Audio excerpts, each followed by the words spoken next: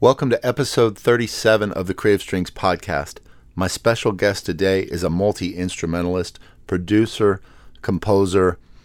I honestly like to think of him as almost like a modern-day Bach.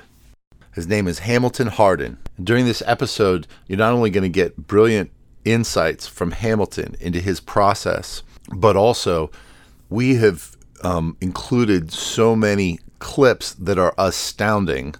Clips of his original music, which feature him playing all the tracks, writing, producing, arranging. Just unbelievable. You've got to stick around and hear this episode.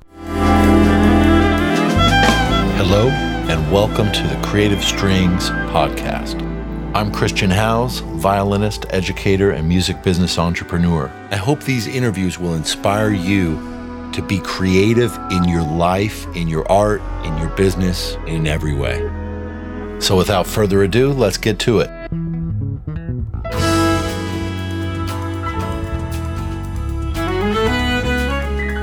So I've just finished wrapping up the entire 2019 season of Creative Strings workshops. We were in, I think, 6 cities around the world.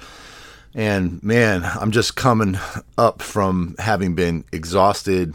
It was incredible, though, in so many ways, just incredible experience. And now we are gearing up at Creative Strings for the next season, the 2019-20 season. And we're really excited about the workshops. We're going to be adding new cities, hopefully somewhere in Asia this year, in late May, also potentially in New York City and a few other cities. But we already have our Columbus, our Asheville, and our European main events scheduled. So if you go to christianhouse.com or creativestrings.org, you can definitely mark your calendar, get your ticket, share it with friends you know, and or reach out to me if you have any questions, chris@christianhouse.com. And there's a couple things I want to turn your attention to before we jump right into the interview. Number one, the clips that you're going to hear in this interview, that's half of why I want to share this so that you can hear these clips. Hamilton not only plays, I would say 95% of all the instruments on every track, but he also composes, arranges, mixes, and produces. It's really astounding. Just bear that in mind when you hear these clips. Also, the insights that Hamilton brings, it speaks to one of the central themes of this podcast, which is that for us as musicians or creatives, we can learn so much by hearing from other musicians that have a different experience than ours.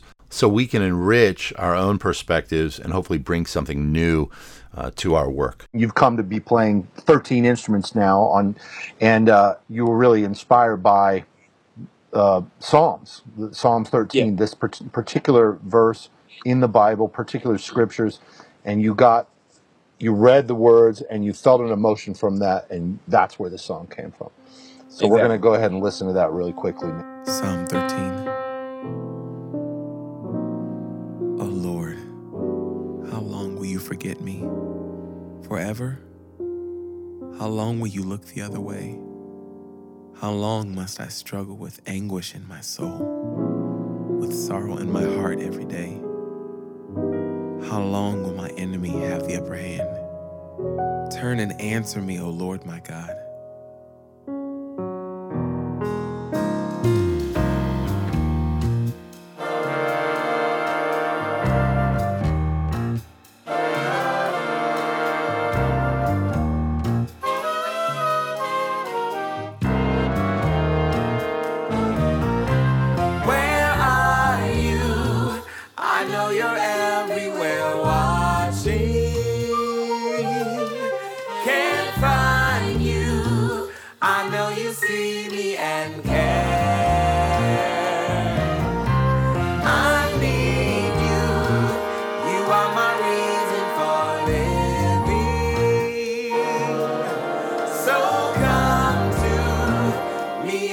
Time of despair.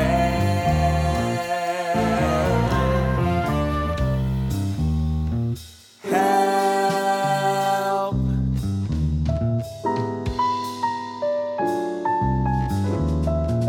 Help. Where are you? I know you're everywhere watching.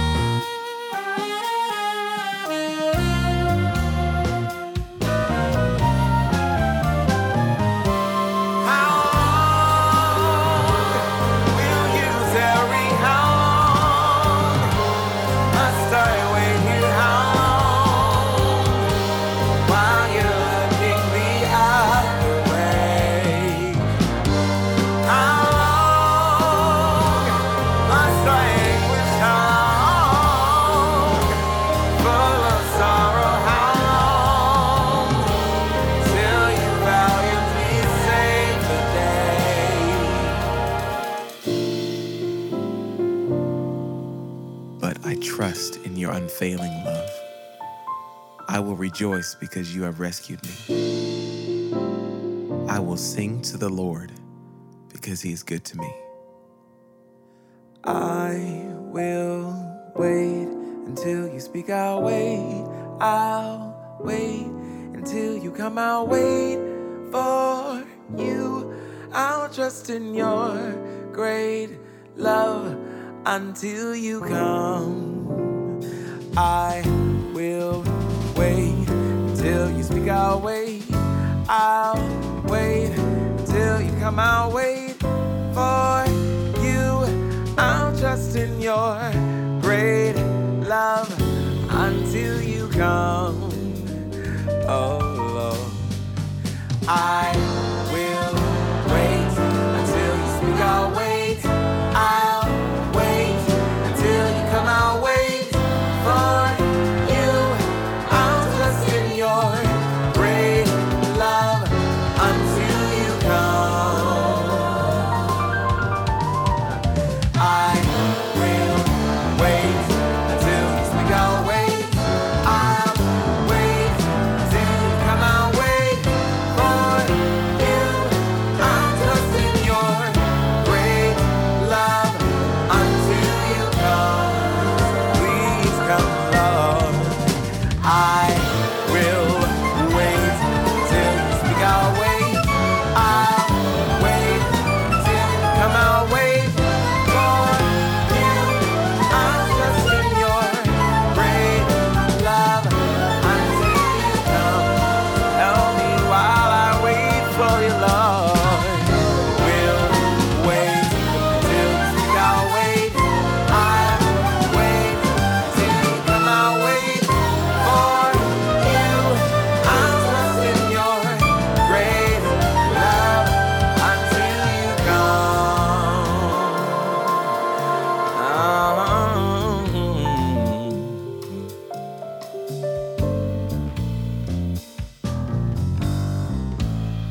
Please come, Lord. All right, so we've heard that first song. I want to give people a chance to listen to a lot of your music, and this your latest album that you did. Can you let us know the title of that and where people can find it? Sure. It's called Just Want to Say, and it's on all the major digital downloadable formats. So iTunes, Amazon, Google Play. Just Wanna Say. And we're going to link to that on the show notes page at christianhouse.com. Just go to the blog at christianhouse.com and look for links to, we're going to try to link up some videos from Hamilton Hardin's YouTube channel as well. Wanted to ask you about practice, your practice routine, also your composing regimen. Want to ask you a few different questions today, but before we do, can you give us one other song and maybe set it up from your latest record, Just Want to Say? I love the record, man. It might be my favorite record in the history of the world, man. I mean, for me personally, I'm sorry. And you know, and we joke about this. I mean, I think that we know each other well enough that I can kind of make this joke about it. But what I've said to you before is that, like, you know, you'll make a believer out of any jazz musician, and you'll make a jazz musician out of any Christian, you know, because your music is so compelling. And I kind of say that in a laughing spirit, but I kind of mean it though too, because it moves. You know, I'm not necessarily like a born again or a saved. I don't consider myself necessarily a Christian, except for my name. But when I hear your music, The irony is. But anyway, I'm sorry. Go ahead. No, it's cool, but I mean, your music, I have to say, it moves me in a spiritual way. I feel like it moves me in a spiritual way, and that's why I want people to know your music, whether or not they're into Christianity, whether or not they're into jazz. But I think it's a great opportunity for people that might not be connected to this or that to get hip to something. I mean, I'm guessing that for you, I'm curious about this actually, since you've had a lot of experience in the church, growing up in the church, being a musical director in a lot of churches. How do people in the church react to, you know, your music? Since it is more, I don't know, I want to say maybe complex or outside of the mold of quote unquote your normal gospel music. Like, do you get a mix of reactions about that? Yeah, I get a mixed reaction. Most of the people that enjoy, I think, my music the most are actually Christian musicians. I think for the non-musician, their concept of what gospel music or the gospel to music should sound like is based upon the experience, how they've grown up in their church background. And sometimes it can be a little off-putting if it doesn't sound like what's on the radio top 10 for gospel music, Christian music. Makes sense. Okay, so tell us another song we can check out, if you don't mind, and maybe Sure. set it up a little bit for us. Yeah, well, my next favorite song actually features one of my good friends, one of my favorite musicians on the face of planet Earth, Mr. Christian House himself. The check's in the mail. Who laid down over some pretty complex chord changes, by the way. He just sort of looked at it and said, okay, let's do it. And so this song is called Something's Gotta Give. And once again, it features Christian House on electric violin. You surprised me with that one. Okay, we're going to listen to something. Well, I'm going to just say a little bit what I remember about this song a little bit, if you don't mind, since you caught me with that. I remember that this song has a long form. I would describe, compared to most jazz tunes or whatever. There's a lot of sections. There's some odd meters. There's meter changes. There's textural changes. And I remember it was hard for me to learn to play. Okay, so that's all I'm going to set it up with. But we're going to listen to Something's Gotta Give off of Hamilton Hardin's record, Just Wanna Say. Let's listen.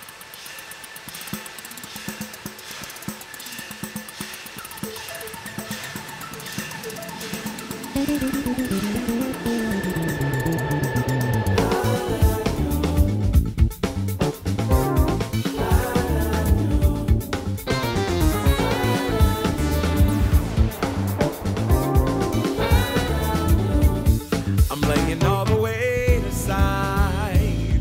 Lord, I want to change this time.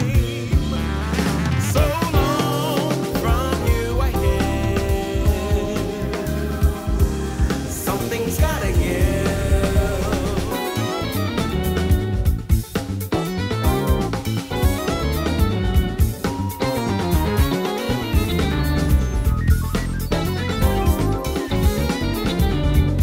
I'm laying all the weight aside. Lord, I want to change this time. So long from you I hid. Something's gotta give.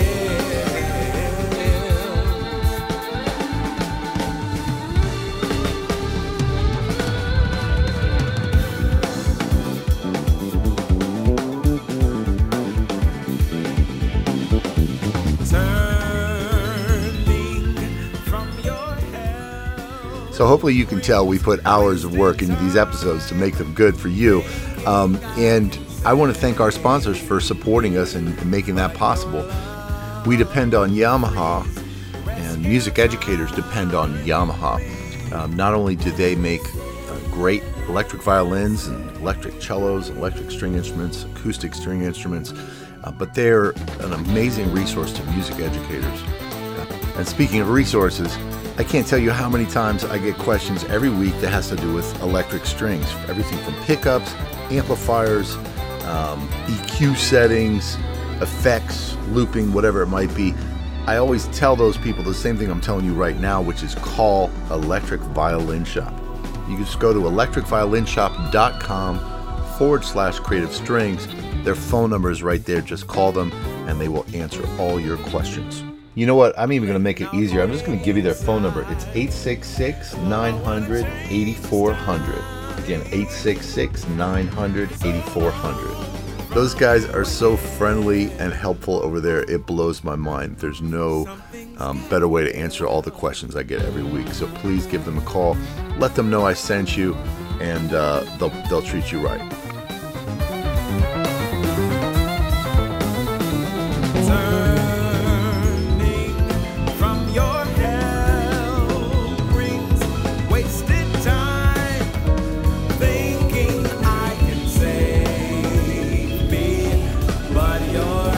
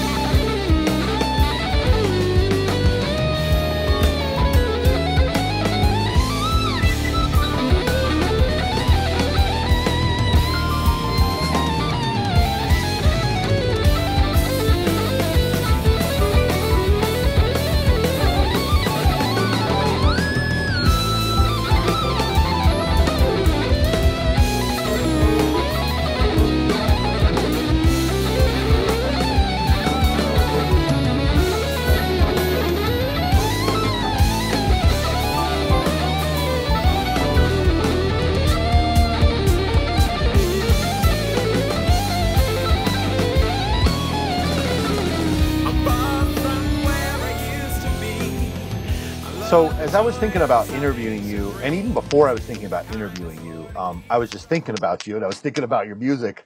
And it occurred to me that in some ways, trying to explain to people who maybe don't understand what you do or your music, maybe they don't know jazz music or they don't know fusion or they don't, they're, the best analogy I could come up with was Bach for me personally.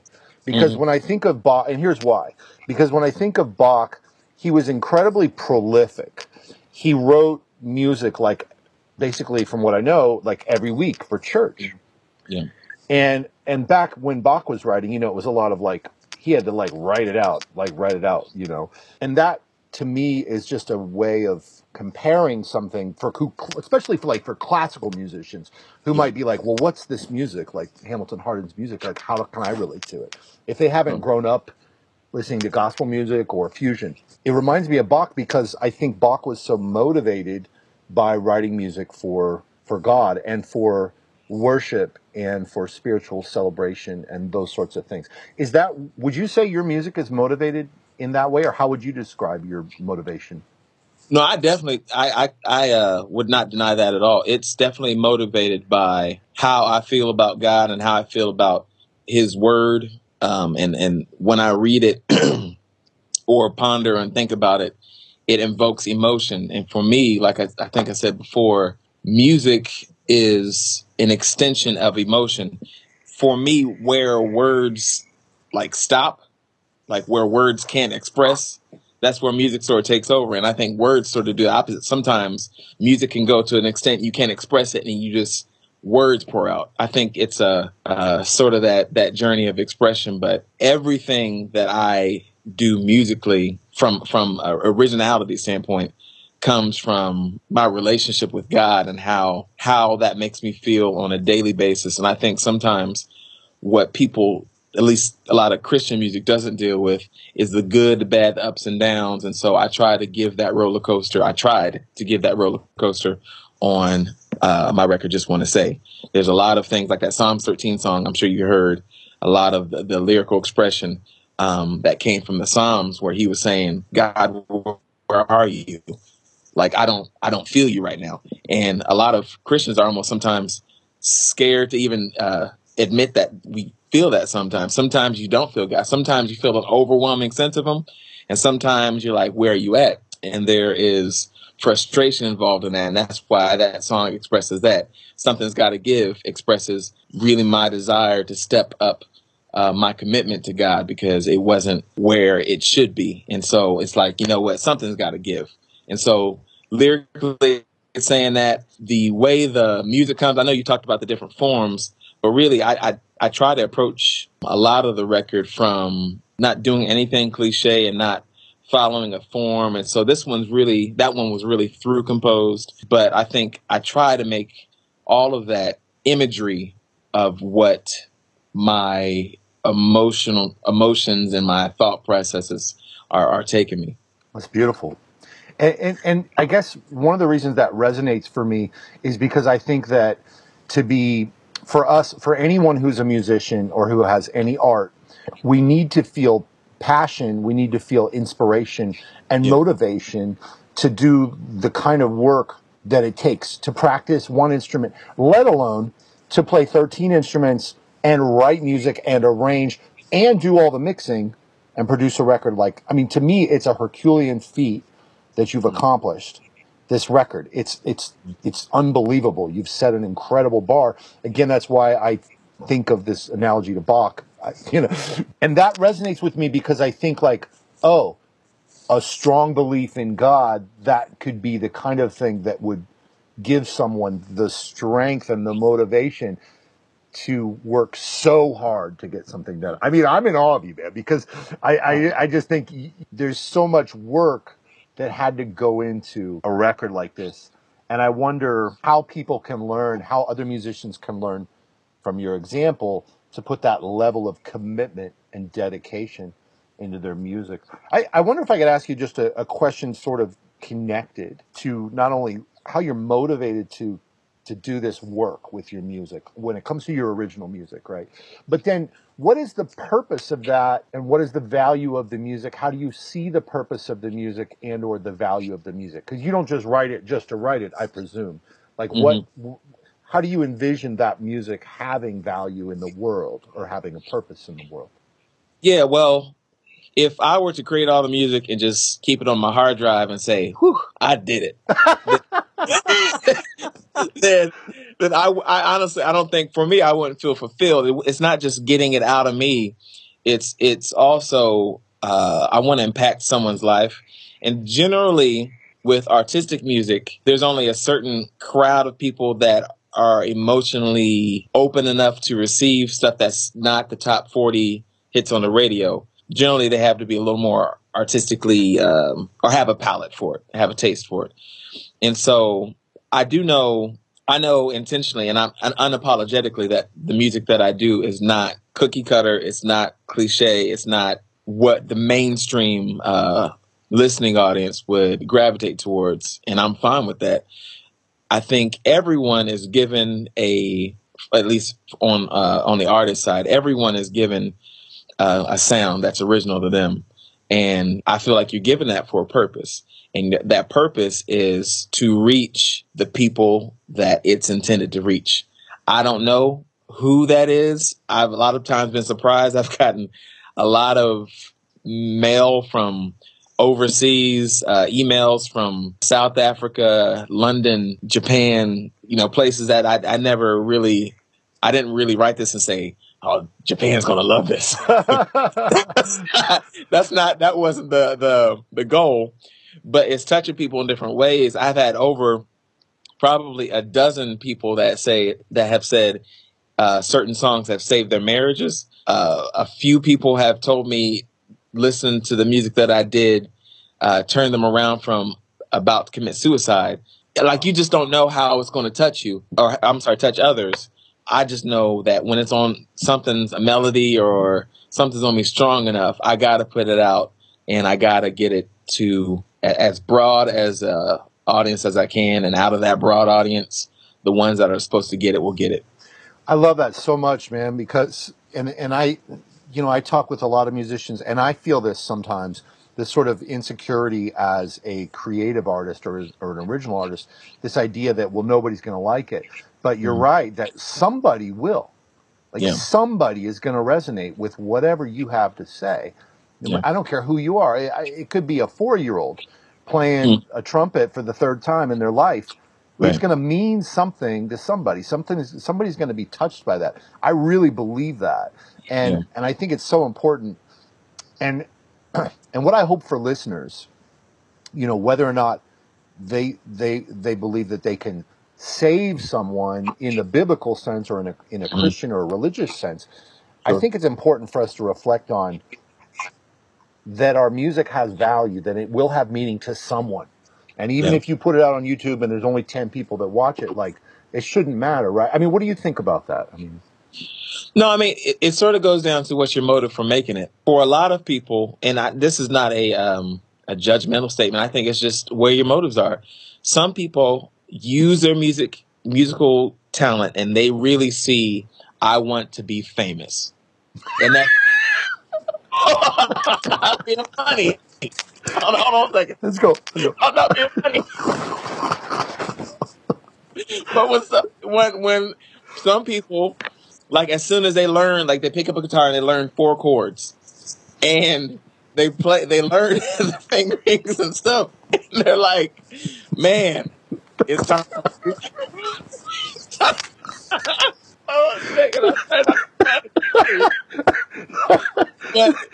But it's and there's different levels that some people really get their skills good, and they get on stage and they learn how to work out arrangements and work choreography with the things, and they succeed, they become famous, and that is the motive for that.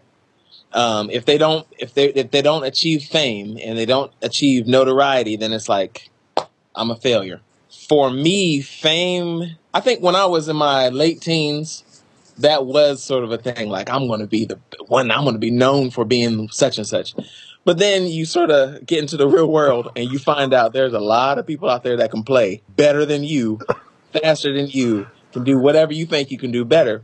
And so you sort of start, at least for me, I started honing into what are the things that make my music individualistic, and then how can I take those individualistic characteristics and put it into what I consider me that doesn't sound like someone else. And, that's sort of a motive for me. Like, how can I be as original and as true to what I feel in the music, whether it's fame or not? Like, for the next, I have music right now that's in my head that I'm trying to flesh out either on, in Sibelius and score it or start the recording process. But a lot of the music that I have now, I know my next record I'm going to either sell or put out there for free, or like attach, like 100% of the proceeds goes to something. Because for me, that is the only way I can separate it from being like, okay, I need to make this because people like this. And if they like this, they buy that. And if they buy that, then I'll get rich. For me, I don't want money to be in any, and this is just me. There's nobody, I'm not judging anybody else for whatever. But for me, I don't want money to be a reason for me to write anything, to perform anything on this next thing. I want it all to be true from the heart. So I had to do that for me. Like, I don't want it to make money for myself. But depends. That's a long way of saying it, but depends what your motive is for making music. But I love the part that I love the part that you said about how, not everybody's going to get your music, but somebody will, and it's for them. And I think that's a really good thing we can take away. Well, there's one song on the record that I'm just remembering, and I'm wondering if you'd be willing for us to listen to a little bit of it and tell us a little bit about it. I'm trying to remember the refrain. It's I want to hear you say, "Well done." Sure, that song, I think I entitled it Christian Anthem, but that once again is from a passage in the Bible where it's depicted that at the end of time, for those that follow Jesus and for those that, choose his path and accept what he's done, he says, "Well done, my good and faithful servant." And those are some of the most important words for Christians that we just long to hear. And so for me, I wanted to once again convey that musically, where I think this is how it came out. Like, I just sang the melody and from there the melody and then the chord progressions and all that and the form of the song all sort of came out of that one thing. But it originated out of this emotional connection to what I was reading. One of the things I remember about the song, and it's been a while since I've heard it, but I remember at the end that it goes into a lot of development and reharmonizations, and there's a drum solo, and it just does that have any? Maybe I'm asking a dumb question, but does that have anything to do with? Is there a correlation? Is there some kind of analogy of all that development that happens in the song, all the reharmonizations?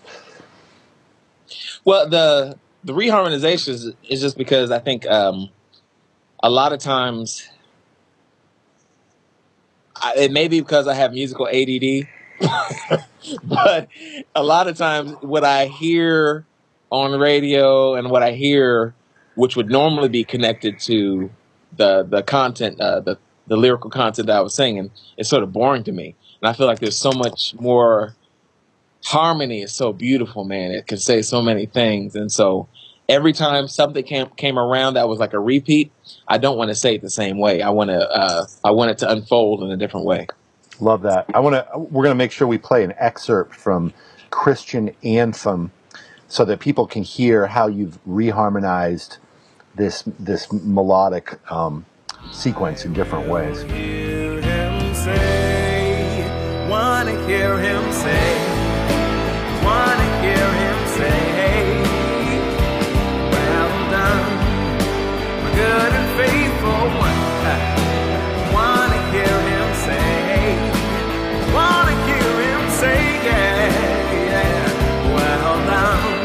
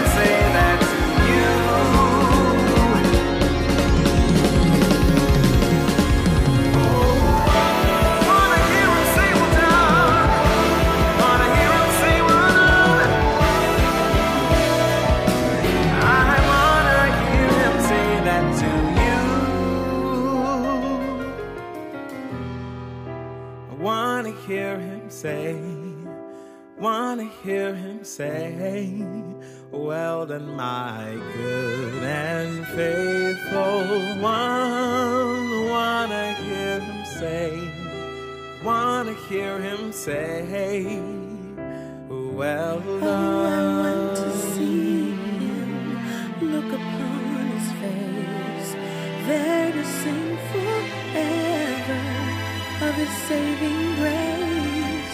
On the streets of glory, let me lift my voice. Cares are past, home last, ever to rejoice.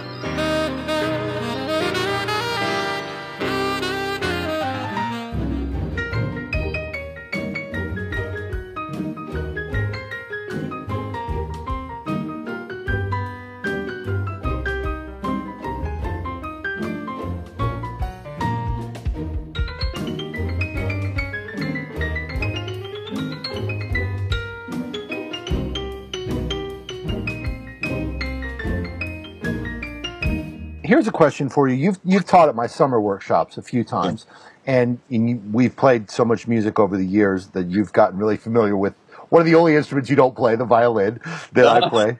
But you've spent a lot of time with classical string players, which is a big part of my audience, and you've been working with them in combos at the annual Creative Strings Workshop, which we hold every July.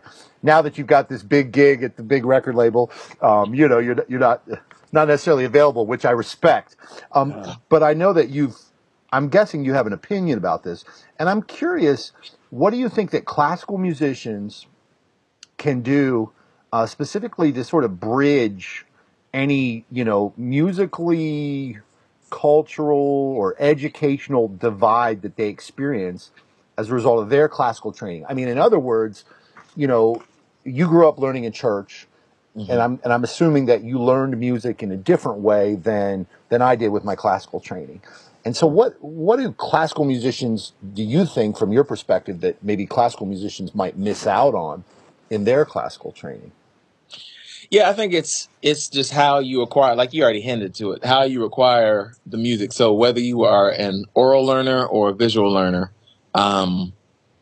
it's fine to start wherever you start. I think where the bridge for me, like I started strictly playing by ear, like you said, in the church, and then playing in jazz clubs. And I started high school, obviously in band programs, the reading thing started coming up slowly, but it was after I've already been playing by ear. And even with music theory, it wasn't really learning new harmonies. It was just putting names to the harmonies I was already playing. And so it would be the inverse for someone who learned visually. You might see a C minor 6. What is the makeup of a C minor 6, but you might not know what the sound is. Or if someone plays a minor 6 chord, you might not be able to, automatically identify it. So I think it's just, if you are a visual learner, you have to sort of energize the oral part of your brain. If you're an oral learner, you have to energize the visual part of the brain. I know if I even though I read, if I have gone a long time without reading, like it's one of those things, if you don't use it, you lose it. It's sort of I got to re-energize that part of my brain again to get that going. But I think for classical players, if you want to get the ear thing happening, I think it's sort of simple. Like it's sort of singing. Well, of course, it's simple if you do it, but I would say in the same way that you sing to a commercial, try to play what you're hearing, and that skill just comes more and more the more you do. I know that sounds simple, but I think I can't make it more complex than it is. Like you just got to start exercising. You got to start exercising your ears. Like you got to start playing what you hear and attempting to do it, and that process becomes more and more fluent. I love that. Yesterday or 2 days ago, I was at the University of North Carolina School of the Arts, and there was a young trumpet player who played a solo over a blues for me, and And I said, there's a lot of great stuff going on. Your phrasing's great, your rhythm's great, but I can tell that you're not always hearing everything that you're playing. And so I said, one thing that you could simply do is sing what you hear in your head and then try to play that line back. And I think that's what you're saying, right? You're just saying, whatever you're hearing, maybe sing it and then try to play it back on your instrument, whatever your instrument is. Yeah, I think one thing that happens, people will start playing the notes, but then they don't key into some of the intricacies of your voice that happen. So they'll play ba ba da ba da da, and you played all the notes and maybe the rhythm right, but you don't sing da da da da da da. When you sing it, you say ba ba da ba dee wee. Right. So all those little people don't really pay attention to. So I think the more acclimated that you get to playing by ear, then you start paying attention to the intricacies that actually make your instrument almost have a vocalized qualities to them. Got you. Do you record yourself, or did you used to record yourself to pick up on those intricacies more as well? I didn't, but I think when I did hear recordings of myself, when you hear recordings of yourself, you say one or two things like, "Ooh, that's sweet. I need to do that more." Or that sounded bad. I should probably stop doing that. So I think recording yourself is something I didn't do, but it's just because probably I wasn't as aware of that as I am now. And if I had to do it over, I would have recorded myself a lot more because it's just the self-analyzation. And then, of course, you get with a teacher or someone that you feel has better ears than you do and is more subjective than you are to yourself. Objective. Objective. Yeah, sorry. Mm-hmm. And then you trust their opinion and you sort of hear that, and then you sort of learn.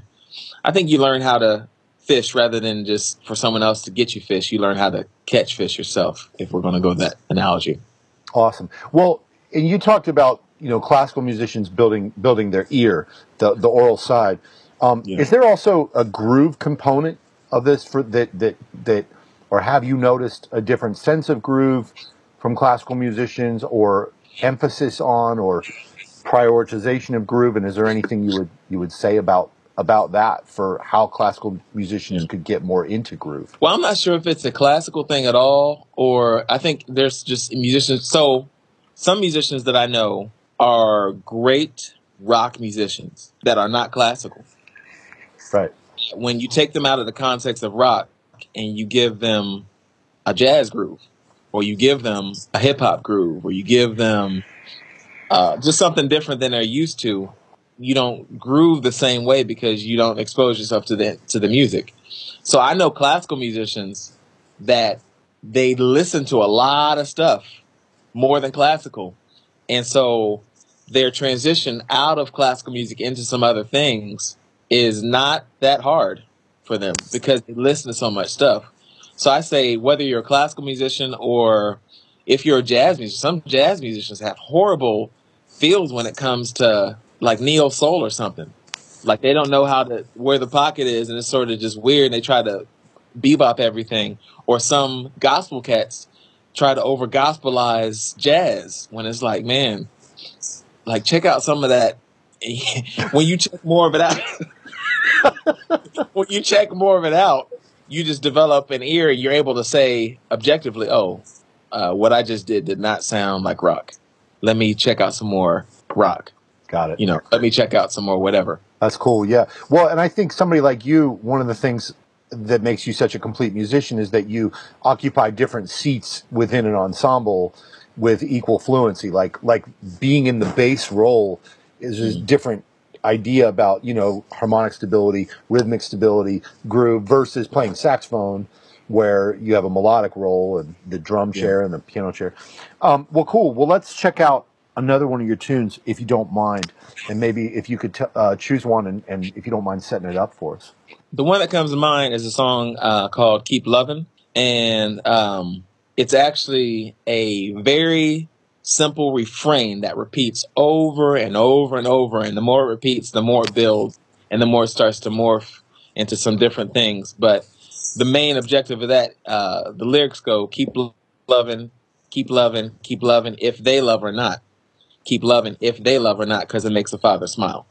And I really wanted to drive the concept home because although it's a simple refrain lyrically, the ramifications, you don't really process it until you keep singing it, and you start thinking about the people that aren't loving you back.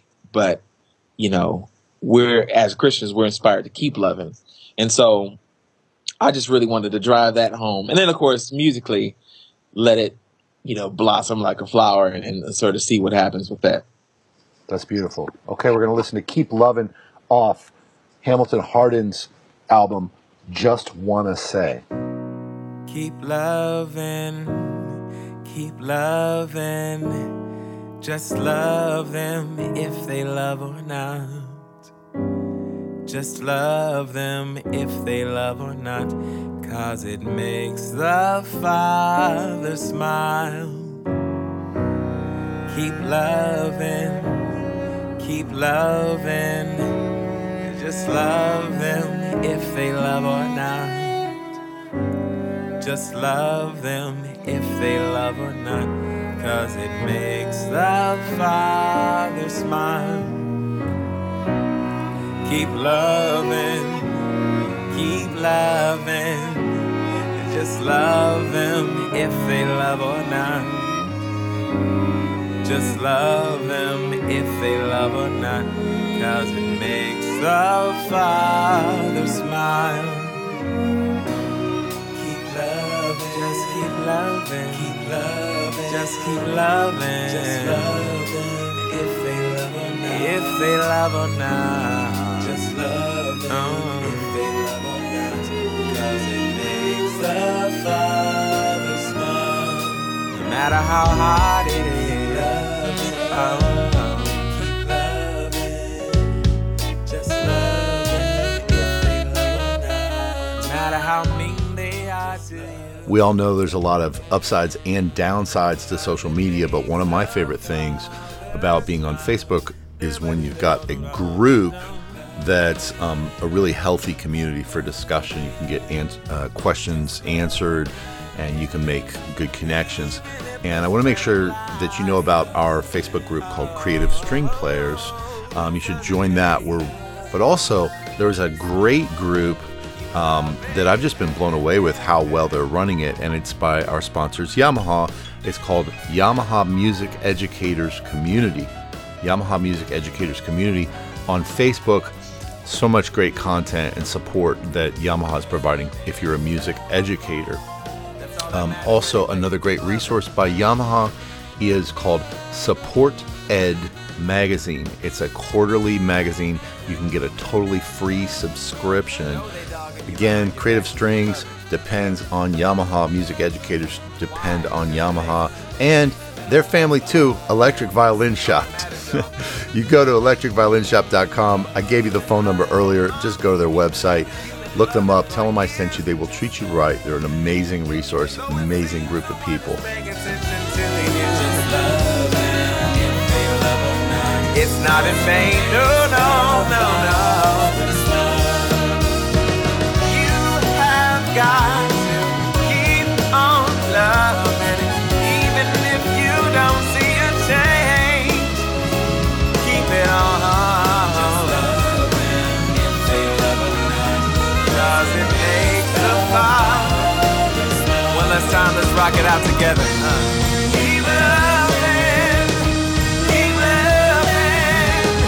just love them if they love or not. Just love them if they love or not. Cause it makes the Father smile. Keep loving those that misuse you. And pray for them, because we're not wrestling against flesh and blood. Oh, and don't worry about justice, because either God will avenge you, or they've asked for forgiveness, and their sins are nailed to the same cross yours are. So keep living. I appreciate you, Hamilton, so much, and appreciate your time, because I know that right now you have, in the last couple years, you have taken on a really big responsibility professionally. Are you cool to share about what your job is now? I mean, the gig that you're doing now. Is there anything you can share about that? I moved to Memphis in January of 2016, almost 2 years ago, to become vice president and head of A&R at a record label called Made in Memphis Entertainment. I'm actually in one of the studio rooms right now, mixing a record. It is primarily pop music, which is something that if you would have talked to Hamilton 5 years ago and said, man, you're going to be doing a whole lot of pop music, that guy probably would have laughed. Because I didn't listen to a lot of stuff that's on the radio. My listening palette and stuff that if you go through my iTunes is very broad. It's forced me to really dig into what's happening on radio right now. And I always tell people, don't make fun of something until you actually try it. Like when I remember playing drums for a guy named Ryan Cavanaugh, who's an amazing banjo player. We did a lot of bluegrass, and I used to say, bluegrass, and then when you actually try to play it, you actually start to deal with the bluegrass vocabulary, which is really hip. You do it well, better than almost anyone I know. You sort of develop a respect for it. So I think the same thing for me. Initially, it was when I deal with pop music or pop R&B or pop soul or pop rock, whatever. It's a lot of times dumbing down a lot of musical content. That's how I sort of viewed it. But then now the art is, as a producer, trying to take a four chords that repeat, and how can I make this interesting for 3.5 minutes? It becomes a different art. Really diving into that, and even on the engineering side, how can I make the mixes competitive to what Beyonce is doing? How can I make my mixes competitive to what Bruno's doing, to what Rihanna's doing in those lanes without sticking out like a sore thumb? You really start to develop a respect for it. And so I've been doing this now for almost 2 years. We have about 4 artists, the first of which we released in September. Her name is Porcelain. So you can go, and that's Porcelan, not Lain, like porcelain is normally spelled, Lan. And you can check her out. We have a single out called The Real Thing Don't Change on her. And we'll be releasing a whole lot of more music in 2018. We have a sort of release schedule. I encourage everybody to check that out. But basically, been here doing this now and really enjoying it. And you're, as an A&R, vice president of A&R, if I heard you correctly, you're helping to find new talent. But then you're also really involved in the production of these recordings as well. Is that true? Can you talk about your involvement in the production? Or Sure. Right now, heavily in the production from the state where, we have a staff of songwriters. And so the songwriters have a catalog of over 300 songs now.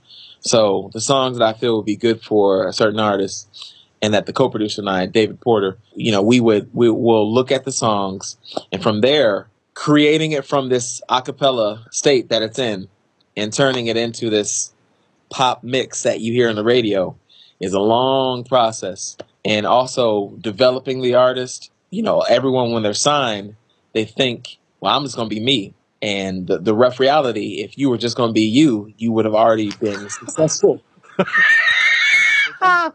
without being signed. So a lot of them, and the artists, I got to give it up to them. They have been extremely open to critique, because they have to be.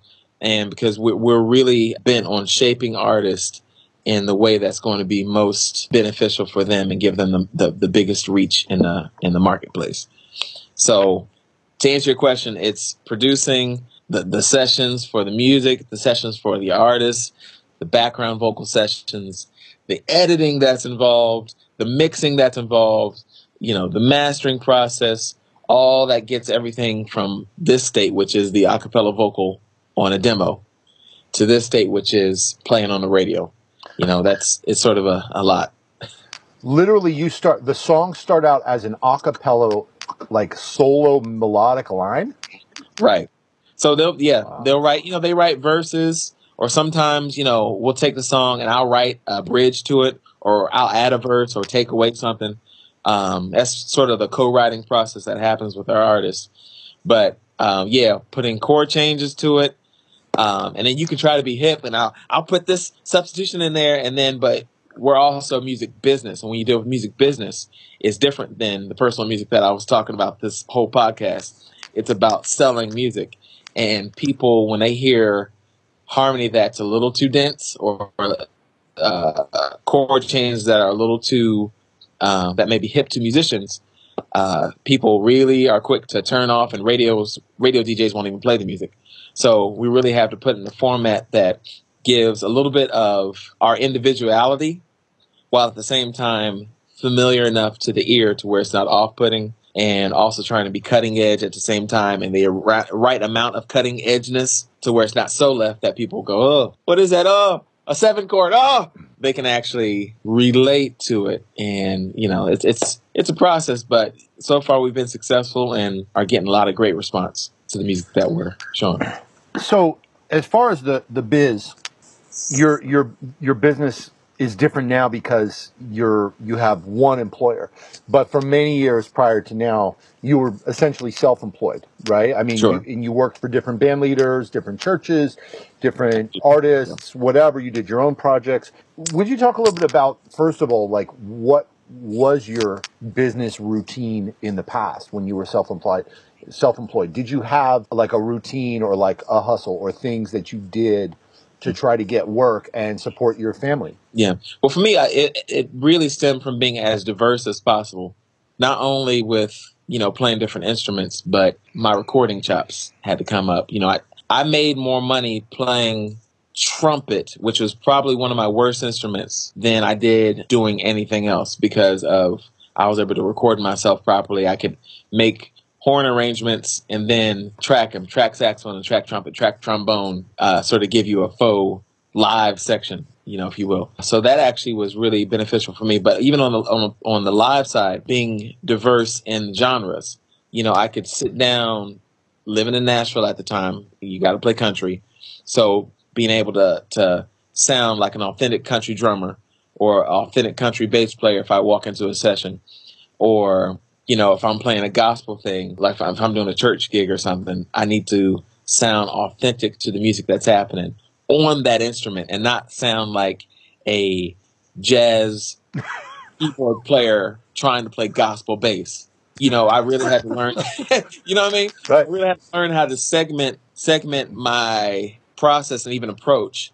And so for me, like on certain instruments, like drums is one, bass is one, it generally takes me like a song, either a sound check or the practice, to get into the role and even the thought process and switch things to like a bass player thinks, and not a keyboard player trying to play bass or a drummer trying to play bass.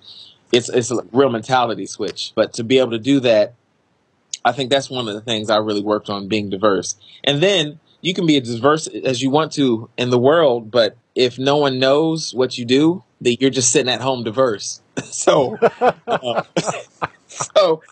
I really had to work at, you know, social media for me was not really, I'm not like, now that I'm doing what I'm doing now, I rarely post. I'm rarely on Instagram or Facebook. But at the time, Instagram and Facebook was huge for me because I could take a picture of me, a selfie with my saxophone, and then within 48 hours, it guaranteed, you know, someone would call and say, hey, I need a horn section, because they saw that, and it just brings you to the top of people's mind. I learned to do certain things like that to put myself out there, doing YouTube videos and stuff like that, that sort of showcase some of the things that I did, because otherwise, if I didn't showcase it, people wouldn't know what I did. You know, in certain parts of the country or the world, I may be known for just one instrument, which is different from another part of the country, the part of the world. And so in order to say, hey, I can do this and this and this and this, I had to showcase it in a way that let people know that. And then, you know, that allowed me to gig and make some income doing that. So when you were doing taking a photo on, I think I remember some of these posts, but you know, obviously it would be like you with all your 3 of your horns, and I've done a similar thing. You might be sitting in front of a console like you are right now, and like, hey, I just laid down some horn parts. Hit me up if you need something, like that kind of thing. I'm guessing that might have been, you might have felt resistance to doing that, but on the other hand, you felt like, well, if I want to work, I better just do it, right? It's not like, because you probably feel like you're a humble person, you're a modest person, you don't want to just be showing out all the time. But on the other hand, your family's got to eat. So is that true? Did that go through your mind? Did you feel resistance to it? I mean, your pride is your pride, but at the end of the day, especially for those of us who have families, have children, have spouses, you learn real quickly which is more important, your kids or your pride? The kids should win. I'll say that because some people are like, yeah, my pride. But I think, in my opinion, that your kids and your family and providing for them should take precedence. And so, you do what you got to do. There's some gigs I really was bored out of my mind doing, but, it paid the bills. Of some recordings that I was like, you want me to do what? Okay. And But you never complained because I hired you for some of those jobs. I think. Oh no, man, your stuff wasn't corny though. No, but I mean, there was other clients that I brought on that had, some. Oh yeah, sure. But you never ever complained about it. You just, yeah, absolutely, I'll do it however you want. Right? I set my mics and my drum set up. They'll send this general MIDI thing that they want the drums to sound exactly like that. Play this groove, and so I'll play the groove and I'll throw a little something hip in it. I think it's hip, and I get a email back. Hey, we really want you to stick to. It's like, okay, all right, and you sort of learn. I think the biggest lesson that you can, I'll say this, most important thing regarding this subject is give the person what they want. If you can always do your own thing on your own records, which is what I did with the music that you've heard. But when you're gigging with somebody, when you're playing with somebody, give them what they want. I would say, for me, Chris, you were probably the only one I can think of right now that on the gig, what you wanted was for me to be me. You know what I mean? There's a lot of gigs, for a lot of like Grammy artists and stuff that I've played for, that what they want is real specific, and there's nothing wrong with that, because when I do my recordings, the people that I bring in, I have specific things that I want them to do. So I'm not saying that in a negative way, but a lot of times, like, I would play gigs on keyboard with one hand because, like, for example, one singer that I played with had the most sensitive ears to harmony. More than any musician I've ever dealt with. Like, her ears were so in tune with everything harmonically that if I played a 9 when she just wanted a 7, or if I played like a sharp 13 and she just wanted a major 9 chord, she would literally turn her head like that. And I learned to give her what she wants. I need to play with one hand. And you know what I'm saying? You do what you got to do, but always deliver to the person that's hiring you what they want, and you will stay working. When you did social media posts, but did you also like reach out to people and ask for work? Did you do one-to-one sales calls or emails and that sort of thing, or did you just let the social media posts speak for you? I think, to my recollection, I did just let the social media thing speak for that, and then I think over time you develop a reputation amongst the people that you're working for, and then your name gets passed around, and you start getting cold calls from people. Like, for this job I'm working now is a cold call.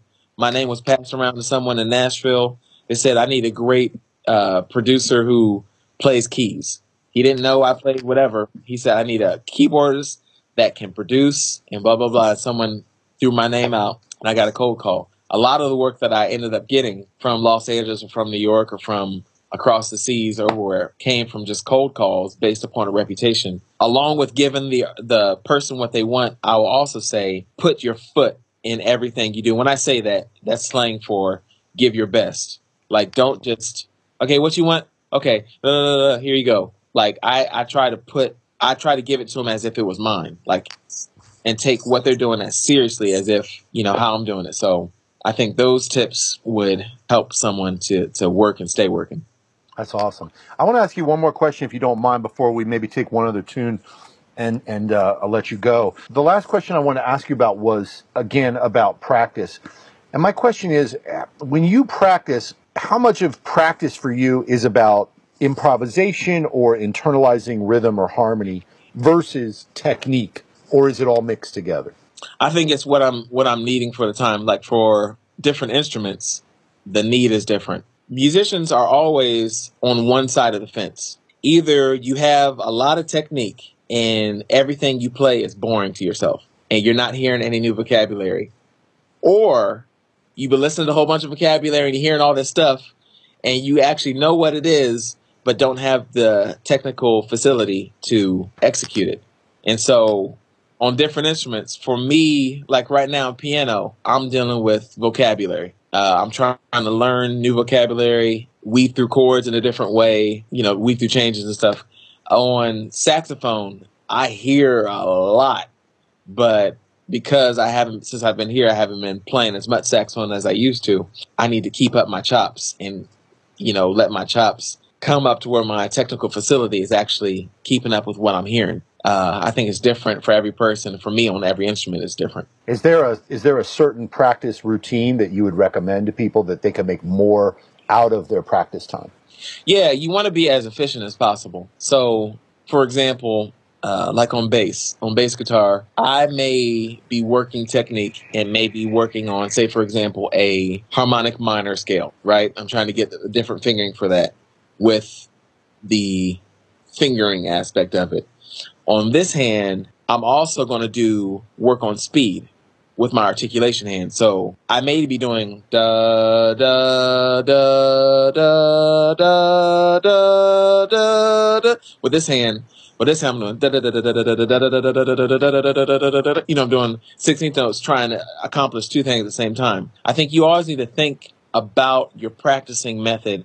How can I, in 15 minutes or in half an hour, because the older you get and the more responsibilities you get in life, the more your time is going to be demanding. So how can I, with this half an hour, be most efficient as possible? And I think in order to do that, you have to sit without your instrument with a pencil and a pad of paper and write down what you want to accomplish and actually brainstorm how you can be most effective and how I can be most efficient with my practice time. And then with that game plan, then you go. And then eventually you'll just start thinking efficiently. So I love that. So it's really being about, like, why am I practicing? Like, what is the goal of this practice session right now? Is it develop, right-hand chops or left-hand chops, or to play faster and nail this certain shift, or to internalize this harmony, or to come up with new vocabulary? That is brilliant, man. Love to check out one more excerpt from some of your music. If you could give us one other tune that we could listen to and maybe set it up a little bit. Sure. The last one that I'm thinking about is a song called By and By. Once again, it was sort of birthed out of like a prayer time that I was having with God, not understanding his mind. And I was frustrated because I'm like, why don't you just tell me? I want to know as much as you, which we all want to be God, but we're not. And so it was sort of his answer to me in that. And so throughout the song, you hear some lyrical things about wanting to understand why God does things. But then, you sort of hear the result, and I won't give the spoiling. I won't do a spoiler alert. I'll just let you hear that. But musically, it does go through some different time signatures. It goes through a lot of different sounds. It's through composed, a lot of guitar lines and saxophone lines that double and do a lot of things. That was probably the horrible setup. You might not want to hear it now. I think it's okay. It's better than I'm explaining it. No, it's great. We're gonna enjoy this. We're gonna listen for that. So we're listening to By and By off of Just Wanna Say by Hamilton Hardin. Sometimes life feels fair. Sometimes it doesn't. Whether we understand or don't understand his goodness, God is always good.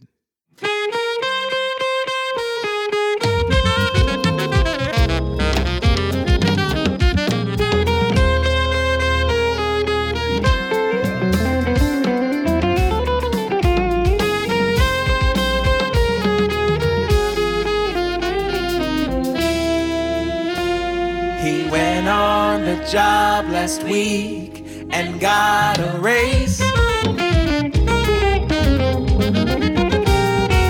got hit by a car and only has 2 days. They found $600 riding on the subway. He goes to fight a war and dies trying to save. Her cancer found the cure, now she's feeling great. Their grandpa's help arrived, but only too late. She paid off all her bills and not one day late. His mommy passed away and he's only 8. God gives and he takes away. He gives and he takes away. Oh, oh, oh, oh. He gives and he takes away. We may understand it better by and by. We may understand it better by and by. We may understand it better by and by. We may understand it better by and by. Yeah, we may all understand it better by and by. Get patience through some trying times is really hard to find. Logic and common sense wanna figure out why. But who can even begin to understand God's mind? Do good, get good, it sounds like simple karma to me. But that isn't what I find in Psalm 73.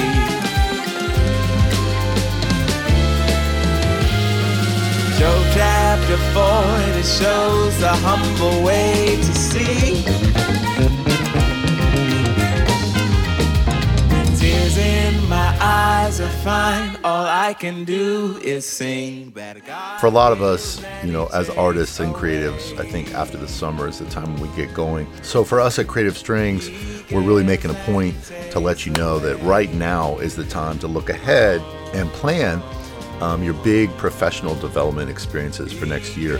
And we want you to join us at a Creative Strings workshop. We've got Columbus in July. We're going to have Asheville in July. We're probably going to add another Asheville. And we've got Creative Strings Europe. That's going to be in Lausanne, Switzerland in February. You can find all that at christianhouse.com or at creativestrings.org. Or you can reach out to me, chris@christianhouse.com, with questions about our Creative Strings workshops. We really want to communicate to you far out to make sure that you can come and be a part of these incredible experiences. Better by and by, we may understand it better by and by. We may understand it better by and by. Oh,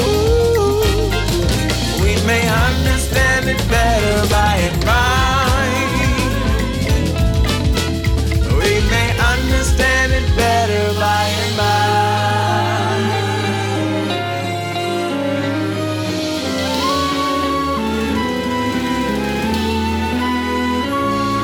The thing is knowing what the it is to understand.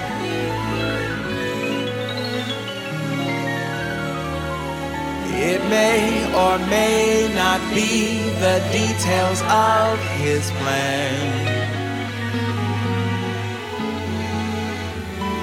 As hard as it can be to see what should be enough, is knowing that we receive our Savior's steadfast love. He gives and he takes away.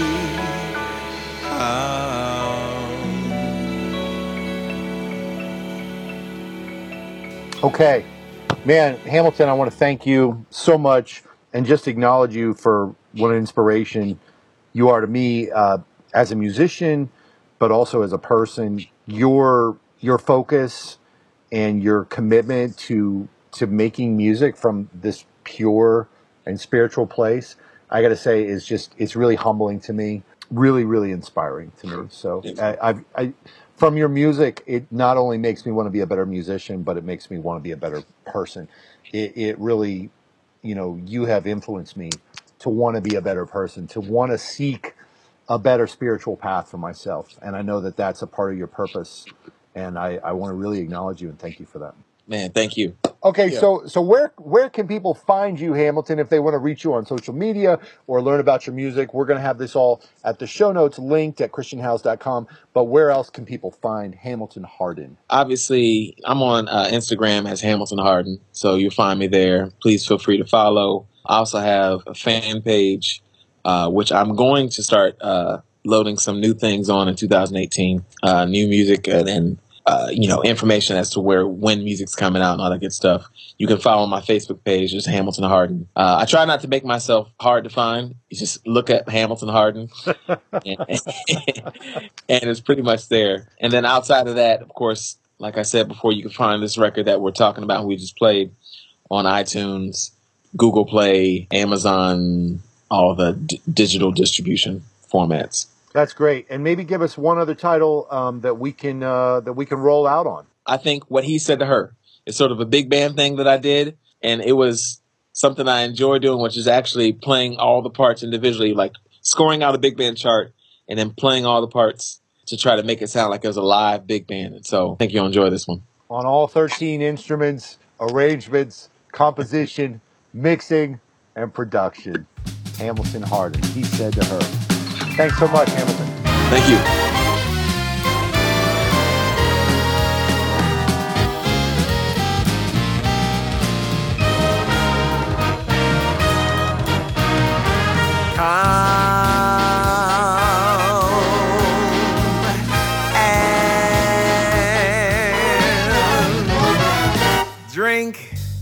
Come and behold.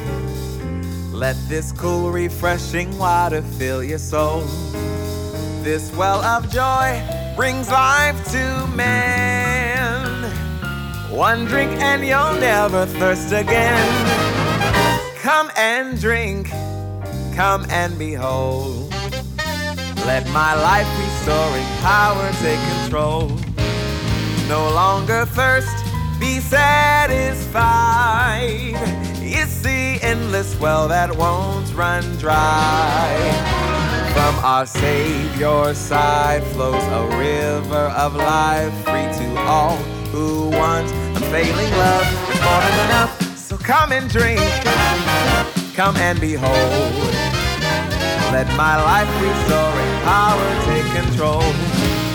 No longer thirst, be satisfied. It's the endless well that won't run dry. So dee doo double dale dale dim do bedo do do beo beo. Lead la lulo badu dee wee bidi bedu dale the auto badu dee oh. So deep, beep, beep, beep,